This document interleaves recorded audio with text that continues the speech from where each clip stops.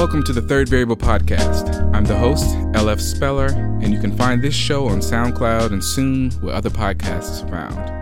The show's Twitter is at 3RDVariable, and the email is 3rdvariablepodcast@gmail.com. Send me feedback, topical questions, responses, anything like that to one of those places, and we'll make this show our show. Again, the show is called Third Variable because I'm a social scientist, and when researching and studying relationships between variables, there are often other influences to consider.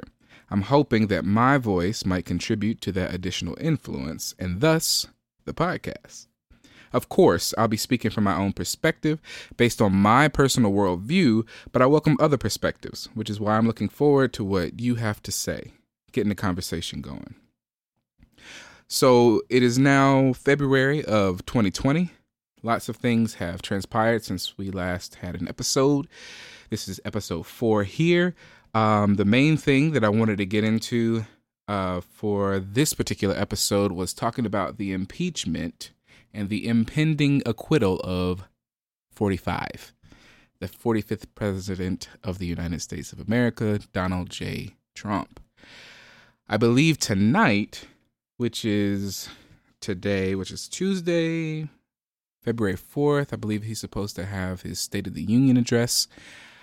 And the Senate is presently wrapping up closing arguments as to, the trial when it comes to acquitting Donald Trump because he was impeached.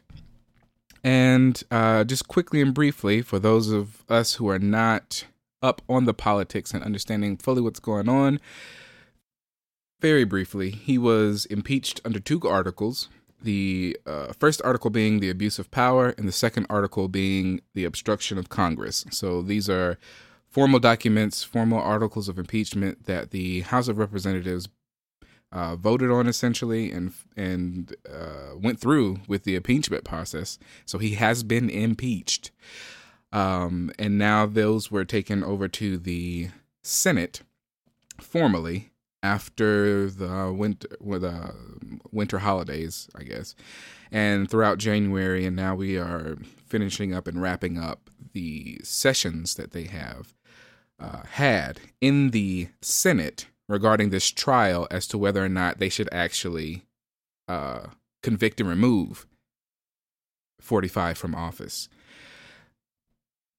This all happened as a result of a call that was made last summer where he tried to evoke a quid pro quo from the Ukraine, which is a phrase that's been flying around everywhere, basically saying, we want this, in exchange, you want this from us, so in exchange, we want this from you.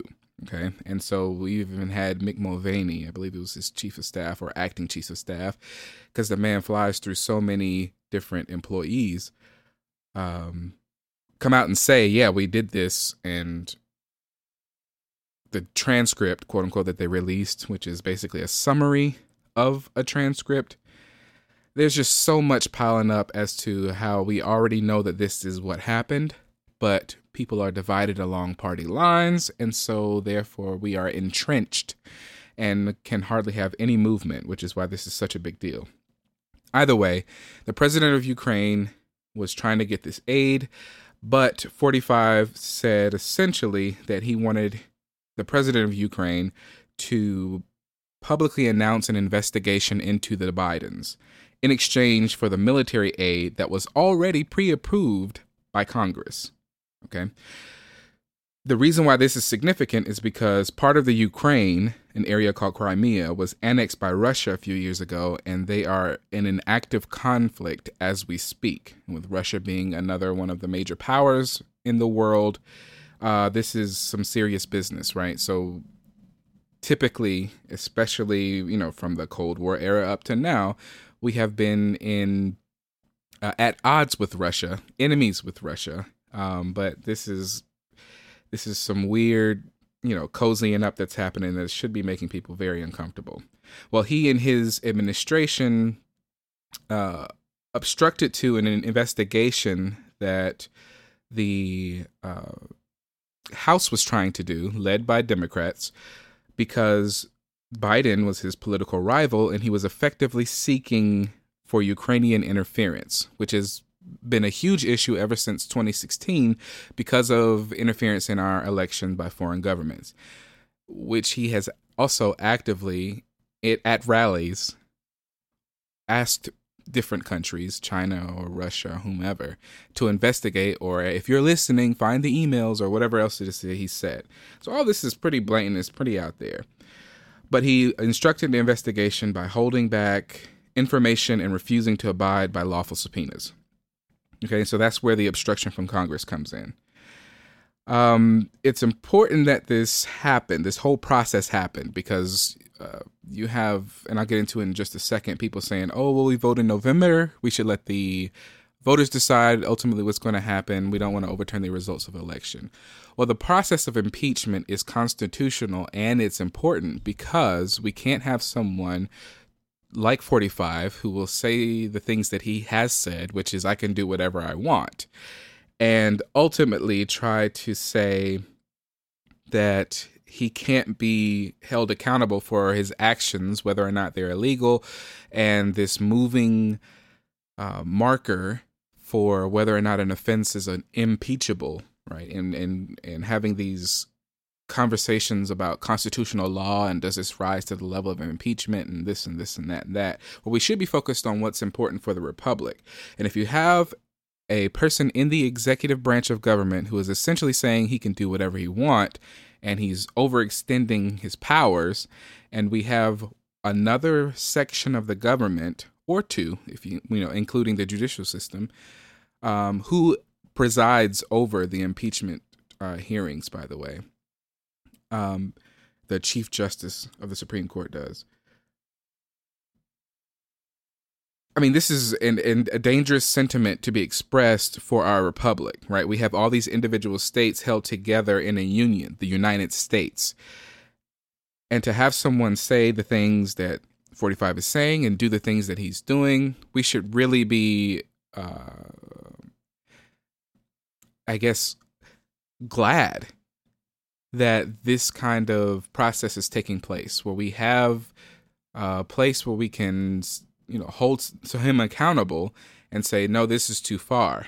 And because you did these things, this is the retribution you will face, because this is unlawful and this is not how we run our democracy. Now, to the argument, well, let me back up for a second, and I just want to make sure that it's plain. I'm an independent, so Democrat or Republican, if somebody's messing up, it makes no difference to me. I have no party loyalties, and I'm not, caping for one group or another. I'm looking for truth, and I'm looking for making sure everybody, that whatever happens in the government is best for the people, right? I mean, and when we have someone in office whose behavior has been egregious since their campaign 3-4 years ago, and looking back and seeing how the politics have been all over the place, there have been impeachable offenses that have happened before this, at least in my opinion, but they have not up to this point. And so now we're in an election year, and he has to deliver this State of the Union address before he's been acquitted by the Senate, or which is very likely to happen, and they've said as much before they even began the process officially. But I think that a couple of the arguments that I mentioned a moment ago are problematic. One is saying that trying to remove him from office and impeaching him negates election results. I think that is disingenuous, as well as the voters will decide. Well, yes, they will, and we go through with the election process so that they can, or at least they can try to. So, because this is a check on a branch of government, okay, and we don't want more election meddling. And if this whole thing is of interest to the president because he sees Biden as a political rival and he wants an investigation into him, yeah, that's from a foreign government. That's problematic, highly problematic, in my opinion. Does this negate election results of 2016? No.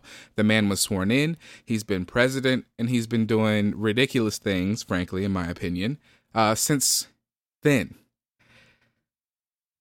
This does not negate election results. This is in response to certain behaviors that he has performed. Okay, certain choices that he made that he is being held accountable for. So no, going through with the impeachment process and whether or not he's convicted and removed, either way, I think we're following through what the Constitution calls for. And when it comes to letting the voters decide in November, sure, the voters will decide whether or not he's still in office. So Vice President Pence will move up and become the president. The line of succession will do what it's supposed to do. And ultimately, we will have another election to decide who will be leading the United States come November. Whether or not he's a part of that process is irrelevant in this case because, again, this is a check on the branch of government that he leads because of high crimes and misdemeanors as put forth by the 2 articles of impeachment by the House. So to say that, we're trying to take away what voters really wanted, well, I don't think so. And I think polls lead towards the idea that he should be held accountable.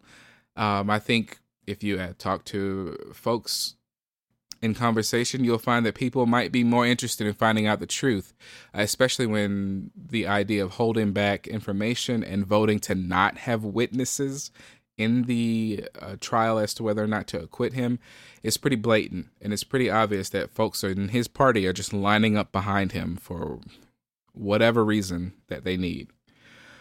And then, of course, we wake up today after the Iowa caucus that happened last night, and we don't have results. And so the Democrats are, of course, running around and looking absolutely ridiculous because that particular system failed. It's getting blamed on an app that they tried to use.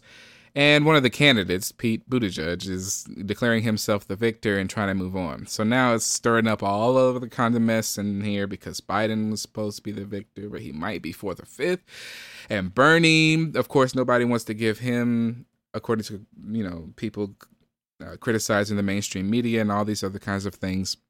Nobody's giving him the credit because he might actually be winning, but Pete is also going up in the polls because of this and that, because we're in Iowa. I mean, I think there are some issues with having Iowa be the first state rather, to hold their elections. But of course, I learned today that apparently they have something in their state constitution that says they are the first ones, and if someone tries to hold their primary before them, then they'll just move it up even further.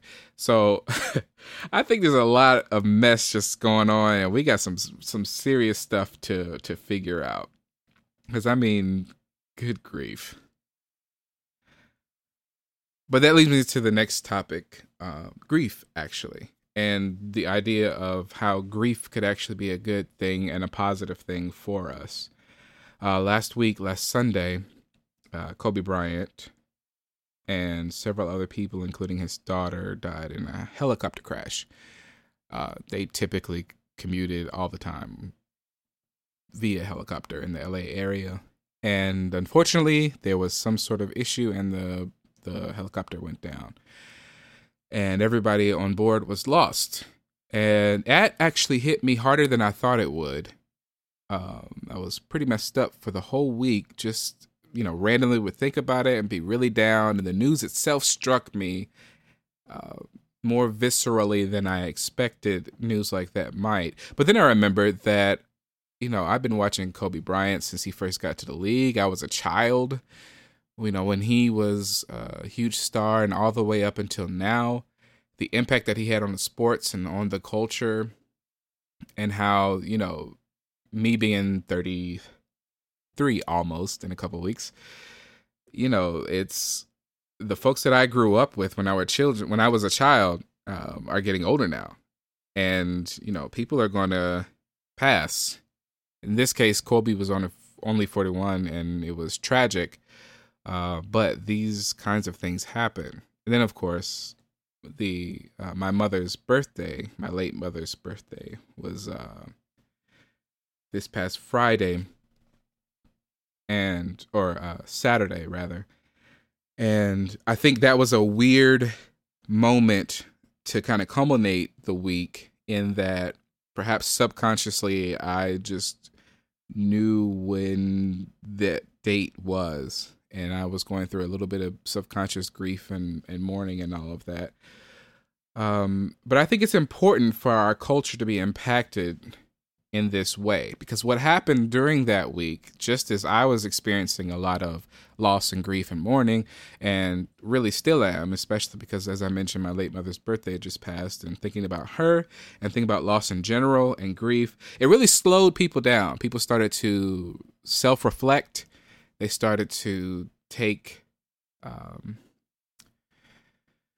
inventory, personal inventory, think about their own mortality. And I think that's a good thing for our culture in general, particularly because of the speed at which things move. We don't always get the chance to sit back and contemplate. We often decide that we won't do that by actively choosing things to do, like entertain ourselves or work ourselves to the point of exhaustion, so that we can accumulate whatever it is that we need to do, to distract us even further, because we don't want to think about things like our own mortality. So that's just my other view of good grief, right? We can recalibrate ourselves. We can realize our own mortality, take into account what we already have, and, be better because of it. So I hope the families grieve well. I hope the nation grieves well. And I hope there's somewhat of a lasting impression on folks because of this, and that we all find solace and peace. And so at this point, in thinking about the things that we have and the things that are good, it's the next segment. What's really good? Hey. Hey. Yeah. Hey. What's really good?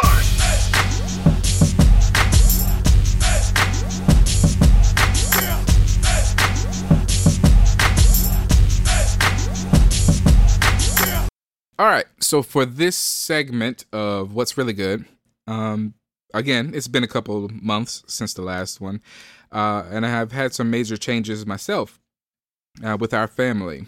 We got 2 cars, or at least new to us. Well, one is brand new, and the other is new to me. So my wife got a new Pacifica, which is dope. It's a little hybrid, John, a little plug-in, which, side note, Ohio is tripping, because they're charging us a fuel type fee of $100 because it's a plug-in hybrid vehicle. If it was an all-electric vehicle, they'd be charging us a $200 fee for the registration. And I think that's kind of whack, but it's cool. But my Charger with the V8 Hemi in it, they just, it's cool. Burn all the fuel you want. It's fine. But, all right, that was a bit weird. Nevertheless, I am very grateful for the blessing that we have in order to be able to do that. And that's the van she wanted. She's stoked about it. It was a lot of drama getting it because it was built from the factory, and the dealership was,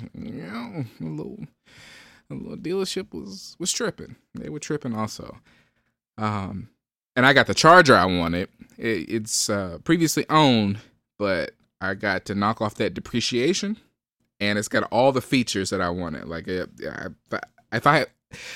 when it first came out, because it's a 2016, I was building it on the internet, wishing that I could have that particular car, and now it's in the driveway. So sometimes you just wait a while, and maybe you can get the thing your heart really desired.